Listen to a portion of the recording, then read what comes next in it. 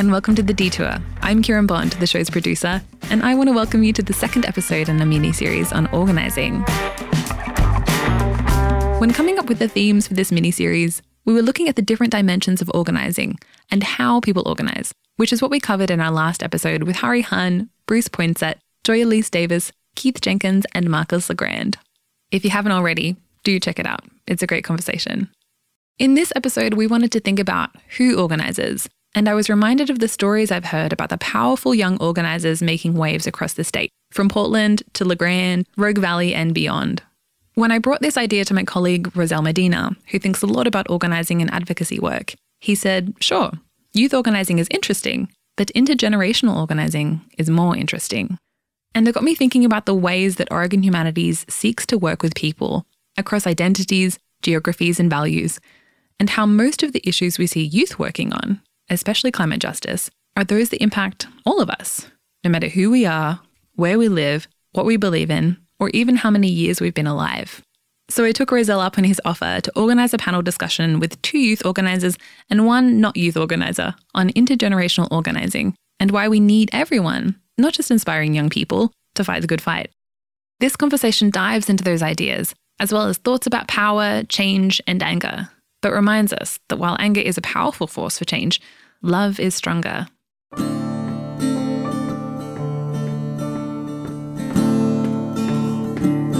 Adah Crandall is a 16-year-old organiser with Sunrise PDX Youth vs. ODOT campaign and the co-lead of the Portland Youth Climate Strike.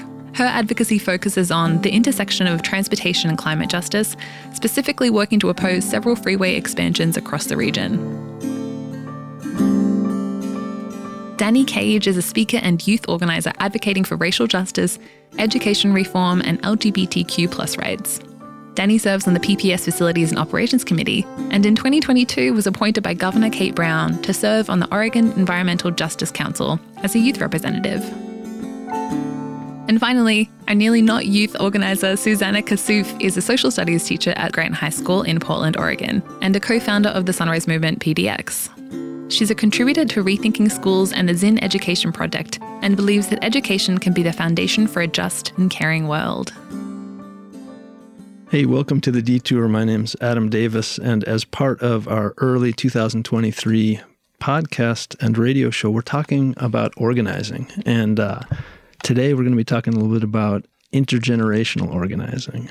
And I'm happy to say I'm here at X-Ray Studios with Adah Crandall, Danny Cage, and Suzanna Kassouf. And before we do anything else, can I just ask as a way of starting, and maybe Adah, you could start us, organizing. How did that show up for you as a thing in your life? Yeah, I feel like I was organizing before I realized I was organizing, because what I started with was building a movement with my peers to stop the expansion of a freeway into our middle school, Harriet Tubman. And so we were planning rallies, we were getting people to go show up and testify. We were doing all these things that I now recognize as organizing, but at the time I didn't think of myself as an organizer. I thought of myself as a student who was doing the only thing that I could think to do when you're faced with that terrifying situation of like the climate crisis is happening and the state is trying to expand car infrastructure. And I realize now that like what I was doing was pretty incredible at that young age, like being able to bring that group of people together and get them to realize our power. Even if you didn't have the name organizing for it, now you look back and you think that's what was going on. Yes. Cool. Well, there's lots in there already we'll come back to. But Suzanna, can you say a word about organizing? Yeah, so I guess it was in 2018, the IPCC, the Intergovernmental Panel on Climate Change, came out this report that was like, we have, what was it at the time? Like 12 years to cut our global emissions in half if we want to prevent runaway climate change and all these just really scary effects of it.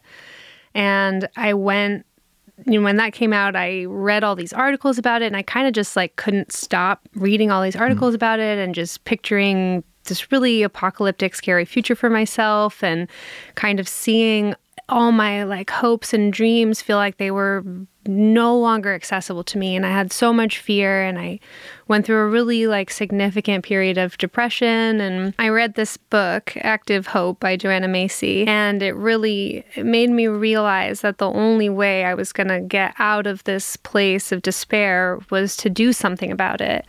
And I had been scrolling through social media one day, and I saw a post by the Sunrise Movement, which was this national movement of youth organizers fighting the climate crisis.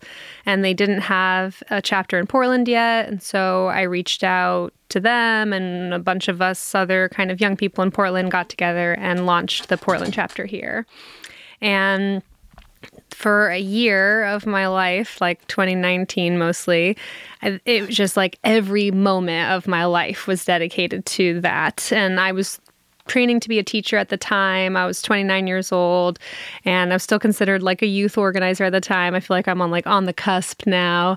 And it was so empowering. I just felt wow, we can make a difference, and we can support each other in no matter what it is. And all my thoughts about organizing have really grown and changed since then. But that time will always be one of the most significant and important moments of my life. So I'm going to go from Suzanna to Danny, and Danny organizing. Where did that start showing up for you? Yeah, for me, organizing started showing up a lot during the Black Lives Matter protest. I think I kind of like what Adah said is you don't know, no one knows they're an organizer. No one really sets out to be an activist. You don't just wake up and you're oh, I'm going to be an activist. And just during the Black Lives Matter protests, we had this big giant election going on with a person who had not been the best president to many people, or at least half the country. And also this giant uprising of people and civil unrest. And, just being a person who is well, I have the ability to organize young people to do election work. I have the ability to get people to register to vote who are, 18, 19, 20. And I have the ability to hold a sign and to get people to show up in spaces. And that's really where it started off for me. Whereas I was able to print paper and go around neighborhoods and put information up. And I was able to get people slowly to join me for different events or different causes. And slowly it's just started to turn into something that I was able to get, first one person and then, 30 people to, get out the vote or, get, 200 people to show up and, a space to hold for, a memorial for a Black person who had lost their lives to this white supremacist system. And that's kind of where it showed up to me was I was just oh, I have to do something. So it's interesting. So for all three of you, it sounds like there was a response to something in the world. Mm-hmm. And it was in that response that you started moving towards a thing which maybe you now see as organizing. Mm-hmm. Danny, you said a few times, I had the ability to, and all those things were pretty approachable. I can print copies of something. I can get a few people to show up. Was that deliberate that you put it in those terms, that you were talking about things that it seems like most people can do? Yeah, I think that a lot of people have this idea that you have to be magical or, super strong, bolded. And, before I started doing this work, I was actually super shy, extrovert. A lot of people would be shocked now. As a child, I would be the type of child who hides behind their parent when someone else comes up and they're like, "What's your name?" And I'm like, "No, don't talk to me." But, I was able to, and, the printing out the paper thing. I was able to print out paper. I was able to, in Multnomah County, you just go to the library and you print out paper. I went to the library and used the taxpayer dollars that are already in use right now and printed out library paper for posters. I was able to post on Instagram. Mm-hmm. Social media especially has been utilized really in the last 2 years of organizing, is something that a lot of people who have access, of course, to social media can use for the greater good. Well, thank you. It actually made me think back, Adah, to what you were saying about you were in middle school. You were at Harriet Tubman. Were you aware at the time that there was something like almost precocious about that you were young to be doing this, or did it just seem like the thing to do? I mean, it was definitely not how I imagined middle school would be for me. Like, you know, I was a kid. I was thinking about soccer practice and hanging out with my friends and like getting my math homework in on time. And then suddenly it felt like my life sort of changed from that to like, oh my goodness, like this freeway is going to be expanded into our school, and I'm like terrified about my generation's future because we're breathing in like asthma causing pollution every single day at recess, and like 40% of our state's emissions come from transportation, and we're still continuing to go deeper down that status quo. And I think like to what Danny said, like it's fascinating how much voice people can realize that they have when they're forced to use that voice. Because I feel like, you know, I'm an organizer not out of choice, but out of necessity. I'm an organizer because I didn't feel like I had an option. And like I was shy too. And a lot of people in my life were really like shocked, like Danny said, like when I got up in front of this like metro task force and started talking about how scared I was about the freeway. And like I think it's sort of like living in these two different worlds of like having to present yourself with this confidence and power, like in order to be taken seriously, but then on the inside realizing like I am a 16-year-old who's like trying to like live my life and figure out what it means to be a person in the world. And it's an absurd amount of responsibility to be put on us. Lots there, including the word you finished up with, which was responsibility. And you said responsibility put on you. I guess I saw you, Suzanna, nodding at a couple of key points, including when Adah said forced. Mm-hmm.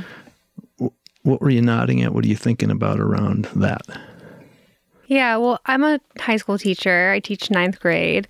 And I think about this all the time because, like, on the one hand, I can't stand hearing people be like, this generation is going to save us. Like, it's their responsibility to save us when, like Adah said, like they should be able to just like be kids and hang out with their friends and go to soccer practice. And it's so like, it makes me want to cry almost because it's just so unfair that we put this on these kids.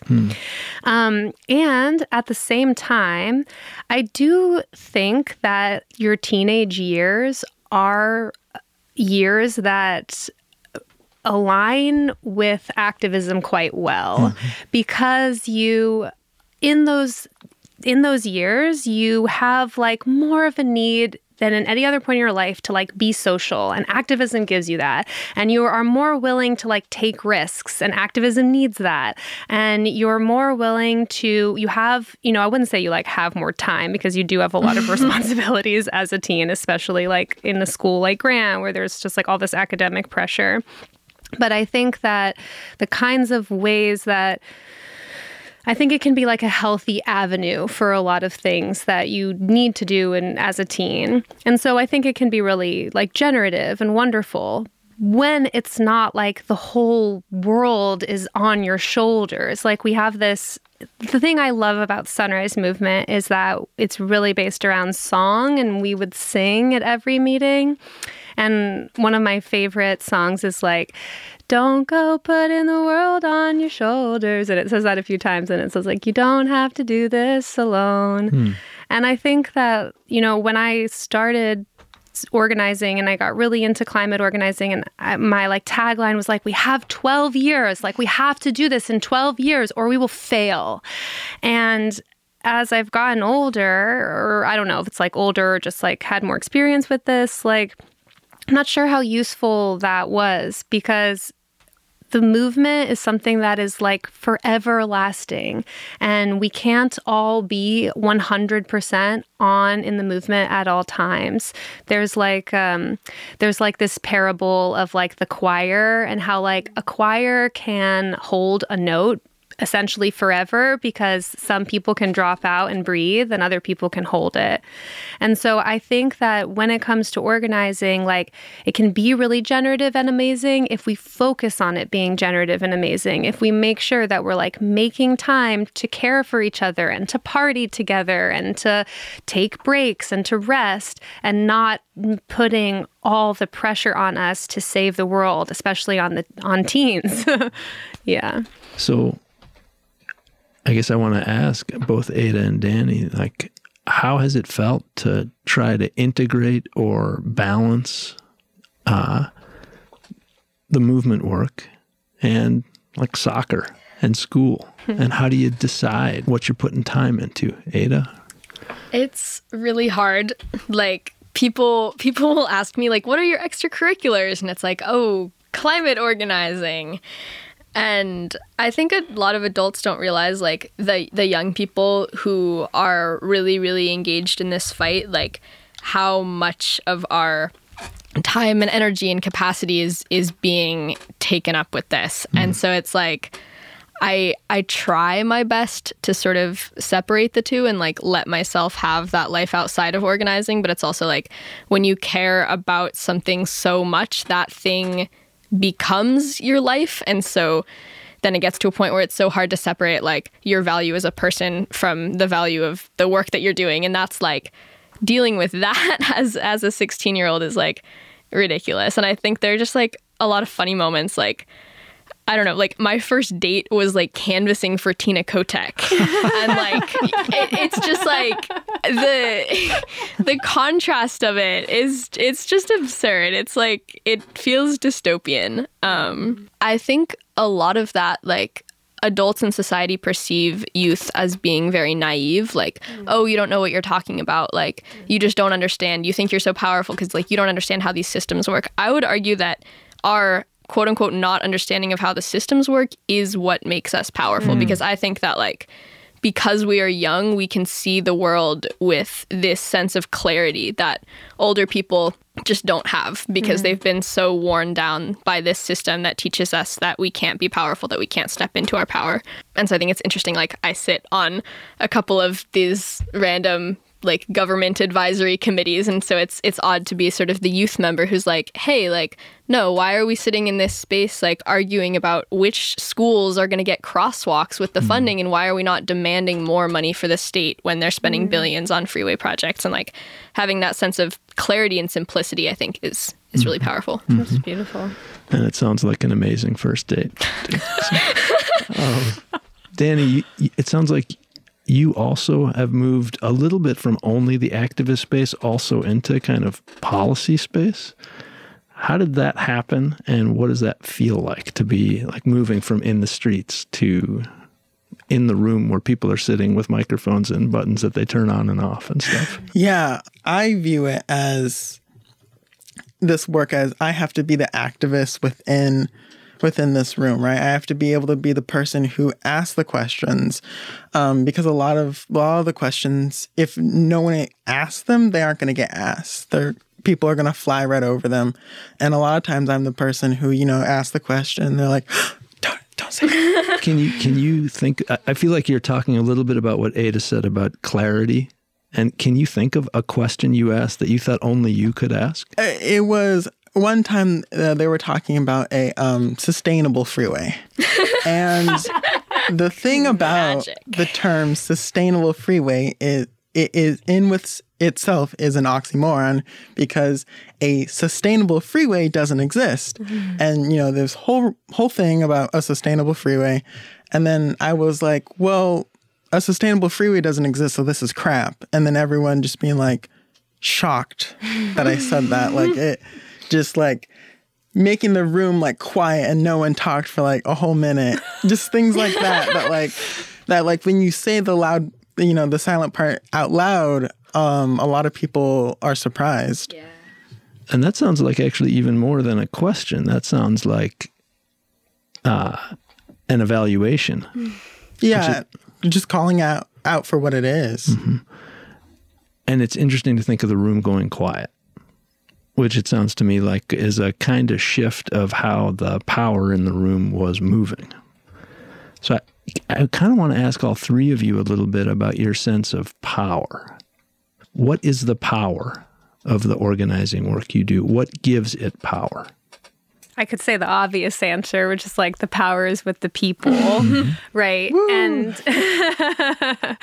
and it's like hard to believe that some days because you're like, wow, it doesn't feel like it some days because there is all this bureaucracy and there are all these just like entrenched systems where people have so much power over other people. And then unfortunately, like a lot of us don't have like very good training about how to like resolve conflicts in generative ways and keep the community feeling strong because we're all operating under like capitalism and this like type of capitalism where we're all just like out for ourselves. And so it can feel really demoralizing. But I have experience, and so have Adah and Danny, that feeling of marching with 20,000 people and like you feel like you know you can do anything. And like every change throughout history that has benefited the people has always come from the grassroots. It's always come from people saying, no, we're not going to take this anymore. And actually, you can't make us. And when we stand together, you can't tell us what to do. We're going to tell you what to do. But the only way we can really stand together and make a movement powerful is, and maybe this is like corny or whatever, but it's really through like love, through genuine love and being able to say, okay, I disagree with what you're doing right now, but I'm not going to write you off because of it. And I'm going to stick with you and work through it because what we're working for is what's most important, right? Than our like egos or our dramas or anything like that. Yeah. Adah, you moved up to the mic. What are you thinking? I think a lot about like power and what power is. And I think a lot of the time power has this sort of negative connotation because we live in a world where power is so often used to cause harm. And there's so many things that we see like in our political system of power hurting our communities. And I think like especially young women are socialized to have this fear of power and to not want to step into their power and to want to like be quiet and complacent. And I think a big part of what organizing has made me realize is that power is not a bad thing, because when power is held by the right people, when power is held collectively by communities, it has the ability to make such a positive impact on the world. And I'm also thinking back specifically to a conversation that I had over the summer. I was at a summer camp with a bunch of youth from the Sunrise Movement, and we were sitting around the campfire at night and we were talking about power. We had just like learned this sort of module about power in a training during the day, and everyone just kept talking about it, about this like idea of is power good, is power bad, is power neutral? And eventually what we came to is power is like potential and kinetic energy. Like there's power in all of us. There's power anywhere, like everywhere. And organizers' jobs is to activate that power and like make people realize their power and make people realize their power together as communities. And that is something that like has very much guided my work. It's nice, really clear too. Really clear way to think about it. I don't know. I guess I wonder, Danny, can you think of an instance where you felt like, yeah, I'm feeling powerful right now?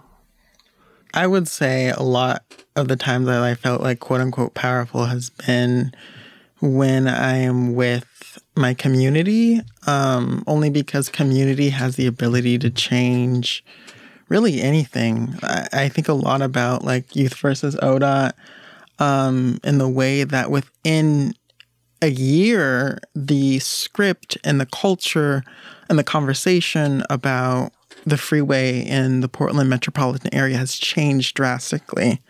I remember when we were talking about the freeways as just something that it's just going to happen. And, there wasn't really any conversation about it. And then we see all these youth, rally and protest and bring in elected officials and bring in organizers and do that. And now, we open up, the news and we see one thing about the freeway probably every week. The Portland Trailblazers just came out against the freeway. And that happens because of like community power. Beautiful.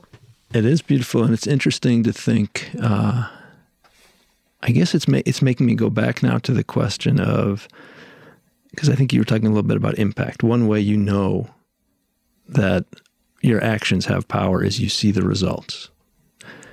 And so now I'm wondering a little bit too about, we said at the beginning we were going to talk about intergenerational organizing. And so I want to push back towards the intergenerational part a little bit. How much does it matter who's doing the organizing relative to, say, that it's effective? How much do you want to pay attention to, whether it's all youth or multiple generations, for example?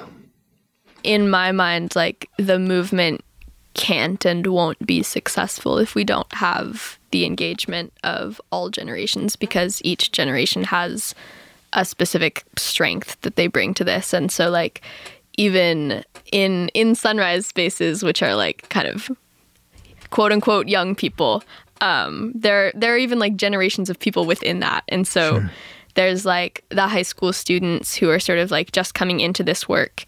And then there are these adults who have been organizing longer, who can teach us and mentor us, and we can also teach them. And like, I think a big part of organizing is this understanding in this culture of like, we all have something to learn from one another. Even someone who has never set foot in an organizing space, like, they have something to teach us. And so even with the intergenerational bit, like, even when we think about student organizing, it's difficult because, you know, people are in high school for 4 years and then they sort of move on. And so there's like generations of students within that, even if it's not like the full society, like Gen Z, millennial generations, there's still like this constant like learning and passing down knowledge. And that works at a sort of like at a student school organizing level, but also at a like movement-wide, like, historical timeline level. Like, we're constantly learning from, like, movements of the past and organizers from the past.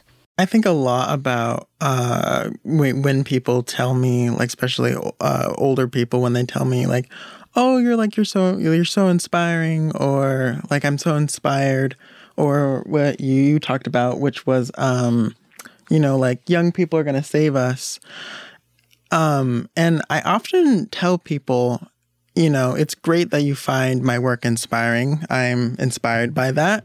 But I think what would be more helpful and more inspiring to me would be if you were to join in my work. Because I don't think it is enough to tell people that, you know, their work makes you feel good, or that, you know, you can pit, you know, the problem off to another generation, which I almost find abusive in some ways, if not neglectful.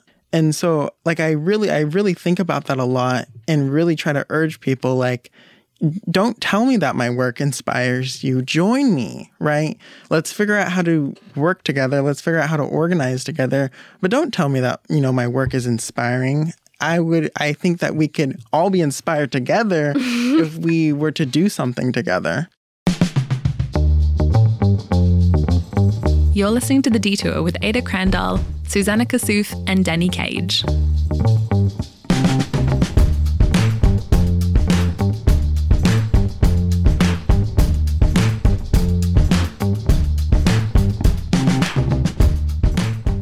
It's interesting because I think we've been, when I say we, I mean mostly you, have been talking about, I think, a lot of the ways that organizing can go well. And I want to at least take a minute and ask about the challenges. Either moments that have felt tough or parts of it that just feel like, yeah, this is a huge obstacle. Mm-hmm. Well, I think the biggest challenge was COVID and just having to move so much organizing online. Because we had been talking about this a little bit before the break, but organizing on Zoom, it's just like everything that's hard about organizing and nothing that's fun about it. I so agree with what Danny was saying. And I remember this time I was like with my friends and we were like, let's practice about how to say, like, don't thank me, join me. And, you know, it is really hard to be like, I have this busy life. I have a job. I have kids. I have like, how can I then? And I'm thinking the same thing with my students too. I'm like, you're so busy, and I want to say, go join the movement. But then, unfortunately, in a lot of movement spaces, there's all this like drama, and there's all this like, you didn't do this good enough, and so you're like, I don't want to like cancel, like whatever, but it's true. Like we don't take care of each other enough, because often people who are forced into being activists, because again, most people don't just wake up and they're like, you know what, I want to add on my resume, activist. Like, it's like you're like you responding to injustices usually that you're facing. Mm-hmm. And so when you face a lot of injustice in your life, you have a lot of trauma. And when you have a lot of trauma, you are easily triggered. And unfortunately, when you're easily triggered, you act out and you hurt other people, and we hurt each other. And so that to me is like one of the biggest challenges. Mm-hmm. Like how I read this amazing book last year or the year before by Kazu Haga called Healing Resistance. And it's like, it's not enough to just fight the system and destroy yourself and each other in the process. And it's not enough to just go to yoga and eat healthy and heal yourself when the system is destroying people. It's like, how can we, in our movements, make this a space of true healing for ourselves and for each other, and like forgive each other and forgive ourselves and commit to staying with each other when things really get hard and when there's real conflicts. Danny, things that either building off what Suzanna just said or other elements of the organizing work you kind of didn't know you were going to walk into and now seems to be a big part of who you are there things that feel particularly challenging or moments that have felt especially challenging? I would say just having to learn to work with people. Because you have, on one side as an organizer, you have the opposition. So that would either be, rich people, political PAC groups, people who will want the world to die in the climate crisis. And you have to learn how to work with that, because you can't just go up. I mean, you could just go up and start yelling at people. But sometimes you have to be strategic in what you do. And then you also have to learn how to work with people from who are dealing with the opposition. There is an amazing book that I read. It's called How We Can Win, and she talks about having to work with people who may not always see eye to eye. And she worked on ballot measures with Islamic groups and Catholic groups and pro-choice groups and a climate group, and they all work together to get this ballot measure on. But within those groups, you can imagine how there might be some things that people don't see eye to eye on, especially with a pro-choice group and a conservative Catholic group. There may be some things that people don't see eye to eye on. And, but, they all wanted, the same thing was this ballot measure to go on for affordable housing in California. And, I think that there's so much value in working with people who don't always see eye to eye on you. I have had so much, working with the government. One of the things that I have I would almost say pleasure with is working with people who, are independents or libertarians or even Republicans, as shocked as that might sound, because you learn that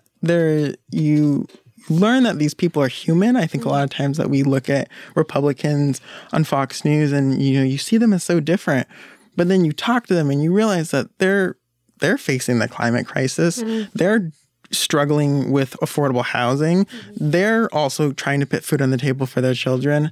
And you learn that you're human and that there may be differences, but you can agree on some things. Mm-hmm. It's beautifully said. And it's interesting the way you pointed to the challenge as working with people, and then you talked about opponents, but also the people you think you're with. And then it felt like by the end of your comment, those two groups were actually getting a little closer together. That's super interesting and beautiful evolution to the thought to Adah, challenges. I think that it's so hard to bring people together in a system that is constantly trying to tear us apart. And the reason that the climate crisis is happening and that these oppressive systems have been upheld is that the status quo is constantly trying to prevent movements, prevent people from organizing across race and across class, and like realize that we all actually at the end of the day have a lot in common. Like we are all suffering under these systems to varying degrees, and like our collective power is what will make us win. But like with the climate crisis, it's like there's been all of this emphasis put on like personal responsibility and like reducing your carbon footprint. And like that is an intentional tactic of the fossil fuel industry to make us fight with each other and to yell at the person who's, you know, using a plastic straw, instead of realizing that like these massive corporations are knowingly and have been knowingly for decades making decisions that are making it so that there won't be a possibility of a future for like future generations on this planet. And so that in perspective, I think like once people realize that, that changes things a lot. But then sort of on another note, like with climate organizing and with any organizing, it feels like the victories are so few and far between, and the losses are so big and so frequent. And it often feels like it's this constant battle of trying to catch up, trying to prevent the bad thing, trying to stop this bad legislation, stop this freeway expansion. And so it's like, how can we even begin to like conceptualize and build the world that we want when we're like trying to prevent it from getting worse? And that is so exhausting and so much weight. And so it's just like, it's very hard to feel excited about the victories when they're just sort of these like little bits in what feels like this cloud of just like scary bad stuff. That's heavy. Yeah. Which is what the endeavor is too. The endeavor is heavy. For sure. I was thinking about the word you used earlier, Suzanna, the word love. And it made me think that my coworker, Roselle Medina, who was really behind this episode and who isn't here because he's sick, I know he would want to be talking about love while talking about organizing.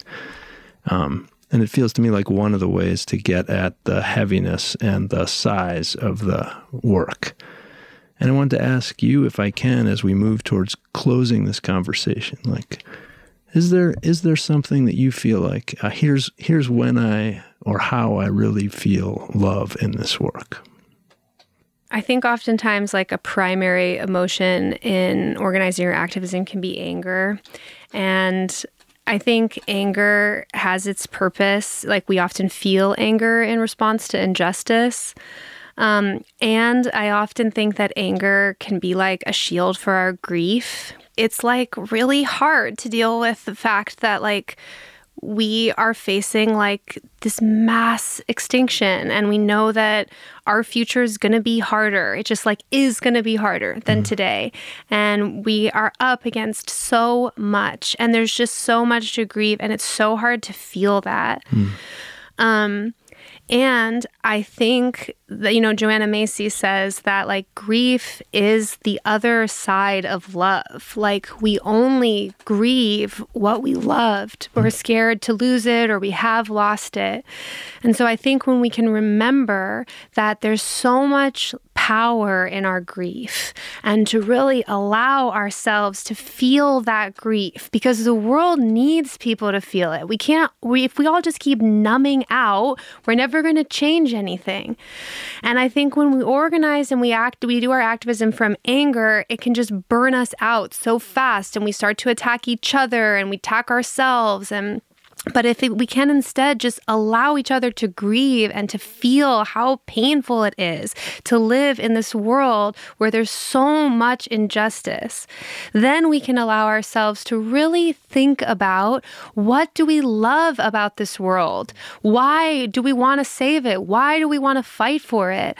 And that can really motivate us to do this work in a generative way and to have fun. You know, like when Adah was talking about the victories and the losses, it's true. It's just like loss. Ooh, victory, loss. But you have to, when there's like a little victory, you have to have a party. You have to have a big party with everyone you know, and you have to hug and dance and sing and like celebrate that we are alive. You know, we are living, and like, yes, things things are going to get worse. So we need to appreciate what we have now.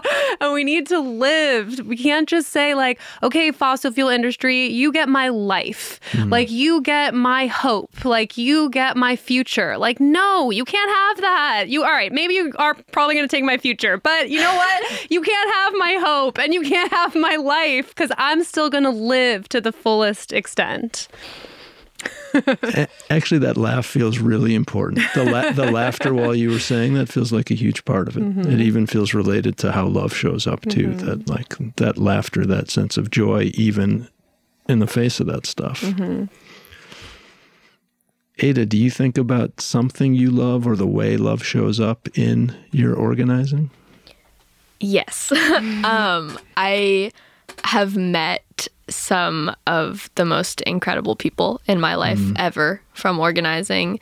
People who I know are going to be there for me in the like best moments, best victories, and the times where it feels like everything is falling apart and we'll never win. And like, why do we even try? Why do we even do this? And like finding people who can recognize that sort of weird dichotomy between being an organizer and being a teenager, who will make me be like, no, Adah, like you are not taking slack this weekend. We're gonna like go to the beach and like run around and like be kids and it's gonna be great. And like I think that is a sort of like radical care, like having people who at times will forcibly be like, you're not organizing now because you need to take care of yourself. And I think that's something that is easy for me to lose sight of that piece of like the climate crisis can't have my life. Like I get to live my life. And sometimes I need people to remind me of that. And I have found those people in this movement, and that is invaluable. Danny, love headed your way. What are you thinking about love and organizing? I think a lot about the fact that we live in a world that lacks love. I think a lot about the way that, you know, this book that I reread probably at least once every 2 months, called The Care Manifesto. And it talks a lot about love and the way that love has been under attack and care has been under attack. It talks about the way that Reaganomics and Reagan, which I find a way to blame somehow every way. Once a week, I find a way to blame it back to Reagan or Nixon. But, you know, it talks about the way that love and care, you know, if you look at every system, social, you know, Medicare, Social Security, every system that is made to care for people in our society, education that fosters people, every single one of those systems is underfunded. I think about the way that love needs to be a priority in our politics, you know, organize people and not have the main focus be anger and aggression, but we can have people show up, you know, and give out food and make sure people are cared for and make sure that there are laughs shared and tears shared and we can watch movies together. And, you know, organizing doesn't have to be this thing that, you know, people constantly show up and hold a sign. You know, we can take care of our community through different measures and different times. And so I just think of, you know, care and love as something that needs to be done, you know, through our politics and through how we approach the world, because there currently right now, in my opinion, isn't enough of care. There isn't enough love. It's interesting as we go towards the end at thinking about even the examples you gave of government spending and thinking about what you said earlier about commonalities with independents, libertarians, Republicans. I actually think care and love, I suspect, almost everyone comes to the table thinking that they're motivated by love and care. Totally. And then so much of the difference seems to be in the form that it takes. And that's a challenge. It's hard to talk about different ways we love or different things we love. And so then it feels like they don't care and we do. And that's just really hard. For me, it's one of the questions that I carry around a lot of this is, why do I see what I'm doing as driven by love, but I see what they're doing as not? And so what I want to do, if I can, is actually ask each of you, like, is there a question that you feel like a kind of open question for you. I think my open question is like, how, whether we like win or lose, like what does it even mean to win or lose? And how are we going to take care of each other no matter what happens? I think my question is how do I live my life to the fullest and be happy and find joy and also be contributing whatever I can to this movement. And I think like I'm at a point in my life where I'm graduating high school. I'm trying to figure out like, what am I doing now? Like every adult I encounter is like, what are you doing after high school? And it's like, I don't know, like in the face of the climate crisis, it's so uncertain. And it's like, do I pursue being an organizer outside of the system, or do I go into politics and like try to run a campaign off of joy and love and caring for people? Either 2024? I don't know. We will work on each other's campaigns one day, perhaps.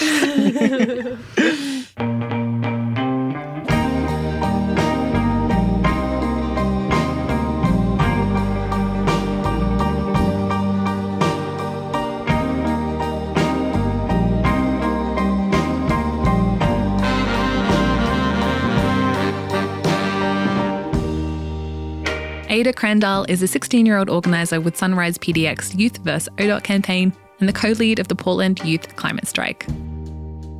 Danny Cage is a student representative on Oregon's Environmental Justice Council and serves on the Portland Public Schools Facilities and Operations Committee.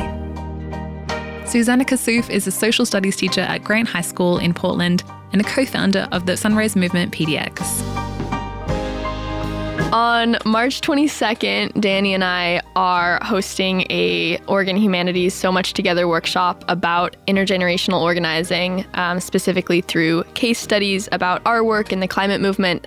And so if you're interested in continuing these conversations or hearing more about the chaotic teenage organizer lives that we lead, join us. The link will be somewhere. You can find links to our guest work in our show notes at oregonhumanities.org. The Detour is produced by me, Kieran Bond. Dave Friedlander is our editor. Adam Davis is our host. Special thanks to Roselle Medina for the inspiration and the organising of this episode. Ben Waterhouse, Karina Brisky, and Alexandra Powell-Bugden are our assistant producers. Thanks for listening. See you next time.